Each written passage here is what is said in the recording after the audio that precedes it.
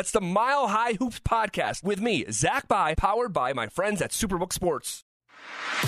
Stand up, Nuggets Nation. Denver Sports presents the Mile High Hoops podcast with Zach By. Denver Sports is your home for the most Nuggets content. Now here's your host, Zach By. What is up, and welcome to another edition of the Mile High Hoops podcast. As always, I am your host, Zach By, and as always, I appreciate you spending a sliver of your busy day with me here on the podcast, reacting to yet another W for the Denver Nuggets. These guys are stringing them together. There is no doubt about it. This time, a 126-97 victory that over the Phoenix Suns, a traditional rival, I think it's fair to say, given what's been going on over here in the last couple years. But you can't file Wednesday night's game on ESPN in the same chapter book of that rivalry just because the dudes didn't play. No Chris Paul, no DeAndre Ayton, no Devin Booker, no Cam Johnson. I mean, like, this was a Dario Saric, Torrey Craig, Miles Bridges, Bismack Biyombo, who's the final starter there? Washington, Dwayne Washington. This is a G League. I don't want to say G League team. That's disrespectful. They're NBA players, but just not a team that was ever going to come into Denver, Colorado, a Ball Arena, and win in the same place that the Nuggets haven't lost in what feels like about a month and a half. 12 consecutive victories at home for Denver. This is a team now that has won 14 of their last 17, 8 of their last 10, 4 in a row. They stay atop their perch in the Western Conference with the number 1 seed. And not going to spend a whole heck of a lot of time here, to be totally honest with you. I've driven now back to the studio, and I actually have to share with you what just happened here. So it's Thursday afternoon. It's about 3 o'clock at the time I'm recording this. My radio show is from 11 to 2, but we were on location at Brothers Barbecue doing like a Broncos coaching search special as Denver's looking for, what seems like their 7th coach in like 9 years on the football side. So I get done with that, and I got these young kids, man. I got a 4-year-old, I got a 1-year-old, and you just never are sure how these nights are going to go. And, I go to bed at like 11. My kids are up. My son's getting into bed. And we try to tell him, hey, stay in your bed. And he says the magic words, Daddy had a nightmare. Daddy had a bad dream. And then at that point, I'm like, screw it. Get your little butt up in here and lay next to me, right? I got you. So I'm on lack of sleep. So I get done with this live show at a Brothers Barbecue with this panel. And I come here, and they put couches in our sort of common area in our wing that is the offshoot of the rest of our radio cluster. So we have like multiple radio stations here, and we got the fan has its own wing. We have these couches now, and they got a couple TVs, all right? And our boss, Raj Sharon, here, our program director, puts like wrestling once in a while, like old school WWF wrestling. Well, coincidentally, that's what I fall asleep to at night. Like sometimes it's a Seinfeld episode, sometimes it's a YouTube video, but sometimes it's like old school, like 1995, like Royal Rumble. And so that's on the TV. And I'd lay down for a second, and there's a blanket there now.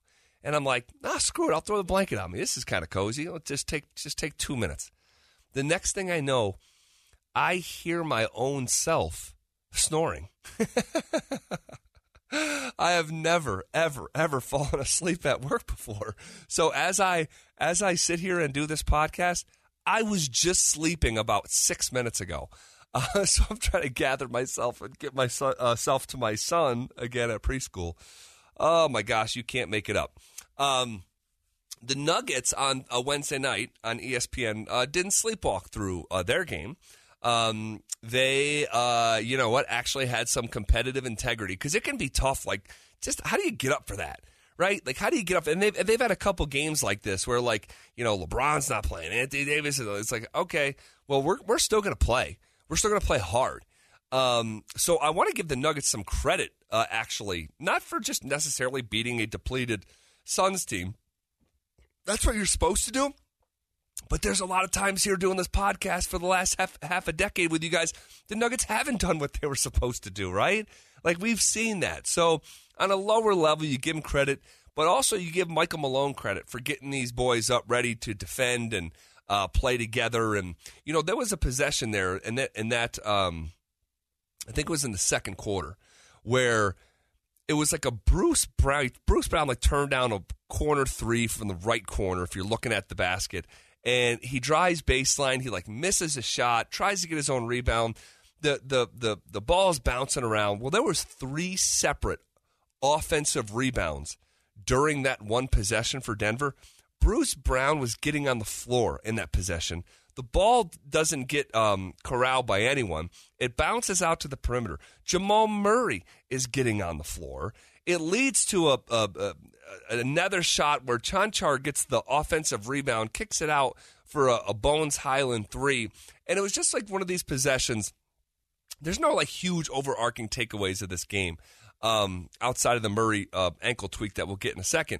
But like I thought that possession was like a pretty good summary of why the Nuggets ended up winning by 29 points on Wednesday night, is because they actually played hard. And the only way that a team like Phoenix, with their construction on Wednesday night, was going to beat Denver is if Denver wasn't going to work hard. And when I saw multiple Nuggets getting on the floor in the same possession to mix in with 3 offensive rebounds, I was like, there is just no way this group in orange is going to come in here and beat this Denver Nuggets team when the Nuggets were playing like that. Couple other things here I want to get to. On the broadcast, I thought this was very noteworthy. It was George Sedano, I believe, the sideline reporter for ESPN, highlighting that, look, in the Nuggets, and we talked about it ad nauseum here for weeks and weeks at the early big chunk of the season, maybe like the first 25 games or so, just how bad the Nuggets were defensively. It looked like they weren't trying. And it was hard for me sometimes to come in and they would win like 141 to 130 and be like, okay, that's cool, regular season win. You bank that. But that doesn't even look remotely like winning basketball on that other half of the floor that really matters a lot. The defensive end, of course. And this team has really put the clamps down. And you're seeing the effort, you're seeing the defensive principles. And when I heard George Sedano say that in the last 12 games, the Nuggets rank number 3 in the entire NBA in defensive rating, that is a big deal. And who knows, they're going to have to keep their foot on the gas in that category for a while to continue to bring up their rating. But it is noteworthy that there's only 2 teams ever to win an NBA championship that weren't inside of the top 10 in defensive rating. So the fact that they're inching themselves closer and closer night by night in that department, I think is a really big deal. Jamal Murray was out on the floor in the fourth quarter when the Nuggets were up 25. That shouldn't happen. That's on Mike Malone. That's on Michael Malone. He's not a perfect coach. He's very competitive. He'll tell you, what he'll tell you is, hey, I've been in this league for 22 years and I've seen a lot of crazy stuff and da-da-da-da. Look, with time score situation, right? Context is king. That Suns team was not coming back from down 25 points in the last 11 minutes of the game. With no Booker, no CP, like it just wasn't going to happen. Period. End of discussion. So, hopefully this is not a serious thing. Little ankle tweak. I don't think it is. But Jamal had 16 points. He was 6 for 13 from the field, made a couple threes. It was really good to see. But that kind of, in a night that should be really, really forgettable, you hope that decision to have a guy like Jamal out there in that fourth quarter in a blowout doesn't come back to cost this team. I don't think it will, but we'll keep our eye on it here over the coming days. KCP and Bones Highland were so fun to watch on Wednesday night. Those guys with their quick triggers, especially in transition, and Bones off a DHO, you're never safe. And he's like 6 feet behind the line with some of these, and they're just bombs. But I thought both those guys were really fun to watch. Bones went for 21 points, 5 of 7 from 3, had 4 assists. to just one turnover. Contavious Caldwell-Pope, 4 of 5 from 3 for his 15 points. No one on the Nuggets had a better plus-minus than KCP's plus 26. That was fun. Going back to Jamal, though, real quick, I have this in my notes because I heard this phrase in pregame. I heard it at halftime. I heard it in the postgame. And I heard it during the broadcast. Okay? Let me repeat that. I heard the following phrase in pregame, during the game, at halftime, and in the postgame. What is that phrase as it pertains to Jamal? The phrase is Bubble Murray. Everyone knows the phrase. It's been bandied about for a couple years now. It was a legendary moment. But my question is, do you think Jamal Murray is tired of hearing the phrase Bubble Murray? Because I'm just telling you, I would be. Personally. I would be. Jamal Murray was a first-round draft pick and has been in this league since 2016, okay? He's spent the better part of a decade now in the NBA. He's played hundreds of games. I think he's approaching 400 games. I would not want to be defined by a 2-week period. Simple as that. Maybe it was 3 weeks. Whatever. But when my career is such, I would not want to be defined over a 3-week span. But it is a testament to where the basketball community collectively is kind of at until Jamal breaks through whatever the barriers that he needs to break through. There aren't really definitions to them, right? They're intangible. You can't see them. You can't measure them. That's why we keep on, asking the question, well, is Jamal all the way back? Is he not? Well, this game sucked. Maybe he's not back. Oh, no, he scored 34. Is he back? Oh, he scored blankety-blank over 2 games over Houston. Is that the runway for him to be back? We keep asking the question, and we're going to until it's no longer relevant, and he's just the best consistent version of himself. That Bubble Murray phrase is like now motivation. That's the way I'd be looking at that thing. He's a good player, and he needs to continue to just keep stacking bricks, keep stacking nights of just really good basketball and not constantly living in this revisionist, remember that 3-week stretch back in 2020. Like, it's 2023 here, and obviously a lot's happened since then, right? Major injury, tons of time, working your way back, going back through the growing pains. But it would get to a point with me, and I would bet Jamal, if he's not already at that point, I'm tired of hearing about Bubble Jamal, Bubble Murray. Let me just be the best version of myself. Now, obviously, this little hiccup with the ankle, we'll monitor, and hopefully it's just a blip in the radar. But, man, when I heard that many times in every phase of a national broadcast, like, holy crap, that was years ago. But just something I wanted to bring up here with you today. How about Jokic? Jokic had 2 putbacks in the game. One, and I think this was in the first half, where he tipped it 3 different times and ends up, and they're talking about offensive rebound, tipped the offensive rebound 3 different times, and on the one that he put it in, it was the 3rd or 4th opportunity. Both feet were on the ground. Just a bizarre sight. And it's not the first time. It won't be the last time. They called it out on the broadcast, just a little bit different. And then he had a possession, I think this was in the second half. It was in the second quarter, where he's battling for position, Jokic is, and he corrals a rebound while he's fighting a defender, right? He's got the defender on his left side. He's got his hips into him. He's boxing him out, and he's corralling the basketball with just his right hand, and has a putback while never using the offhand. Just add it into the, library of just stuff that is unusual, that Jokic, it comes second nature to Jokic. And it's just not used to seeing that. It sort of reminds me of like a big brother messing with his little brother. Like, I'm going to keep you at bay with my left hip and my left arm while I just corral this rebound with my offhand. I don't need, not even offhand, my right hand, not needing my offhand on the putback. Jokic's numbers on Wednesday night were 21 points, 18 rebounds, and 9 assists. So nearly another triple-double. He was hyper-efficient yet again, 10 of 15 from the field. Jokic continues his MVP campaign. We've been updating you with the odds here nearly every single episode because I'm fascinated by it. I'll go over the championship and conference odds in a second. But in terms of MVP, Jokic has lowered his odds once again. Jokic is now plus 260. That is just him and Doncic leading the field. Giannis Antetokounmpo is 80 points behind him at plus 340. Jason Tatum plus 380. And then you get to the fifth candidate, Joel Embiid. He's 12-1. So the four leading candidates it's like a four-horse race right now. Embiid's missed some time, although dominant when he's been out there. Durant is going to miss some time. And then you get to like the sixth candidate, or I should say the seventh candidate, Ja Morant at 30-1. Donovan Mitchell's having an incredible season. Incredible. 35-1, like not even in the mix. That just shows you how far away the four horses pacing the field.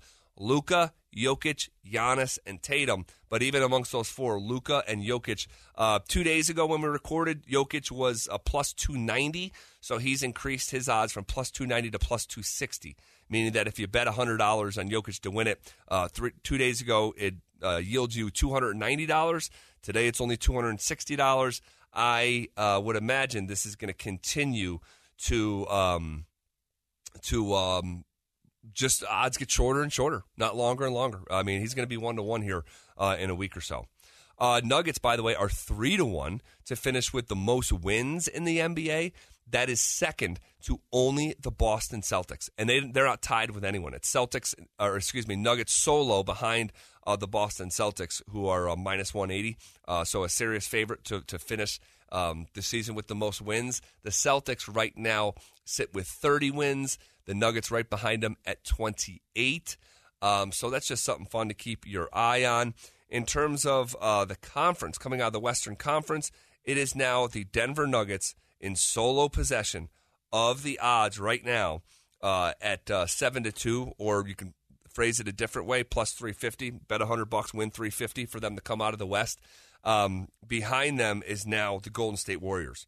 So the Nuggets, the unequivocal favorite now for the first time this NBA season to come out of the Western Conference. And when it comes to their championship odds, they have shortened yet again.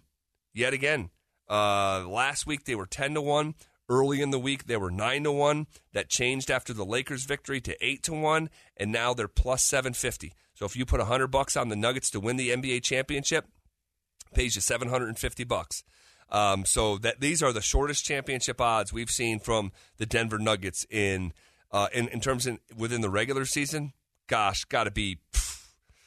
I don't even know if the Melo years ever even came this close. They are right there at the top. Only the Bucks and the Celtics have better championship odds right now than the Denver Nuggets. So, okay, we'll leave it there for now. Everyone have a great, great day. Like I said, it's Thursday. Up next for Denver, who sits atop the Western Conference with that tiebreaker over Memphis. They have the Nuggets have the Clippers on Friday evening on ESPN. So another nationally televised game. It's in the late window, Friday evening at 8 o'clock here locally. That'll be a late 10 o'clock start back on the East Coast. 7 o'clock for the folks cheering for the Clippers out there on the left coast. That game is in Los Angeles. And obviously we know how this past week went last Thursday, 7 days ago. The Nuggets absolutely launching the Clippers into the sun with a 122-91 victory. Expect the Clippers' best effort if they do play those guys, given what happened within the last 2 weeks. And then after that, it'll be Sunday at home against the Orlando Magic, followed by the Portland Trailblazers at home on Tuesday. And then the next thing you know, you're playing the Minnesota Timberwolves on national TV again in the middle of next week on ESPN. So fun little stretch. Have one road game come back for, I think it's 5 consecutive home games following this road Clippers game. Orlando, Portland, Minnesota, Indiana, Oklahoma City, a chance to really stack some wins here over the next week and a half or so. So, okay, we'll leave it there for now. Everyone have a great rest of your day. Have a great weekend. And whatever happens on Friday in Los Angeles and then Sunday at home against the Orlando Magic, we'll be talking about it early next week right here on the Mile High Hoops Podcast. Thank you for tuning into the Mile High Hoops Podcast powered by Superbook Sports. Until next time.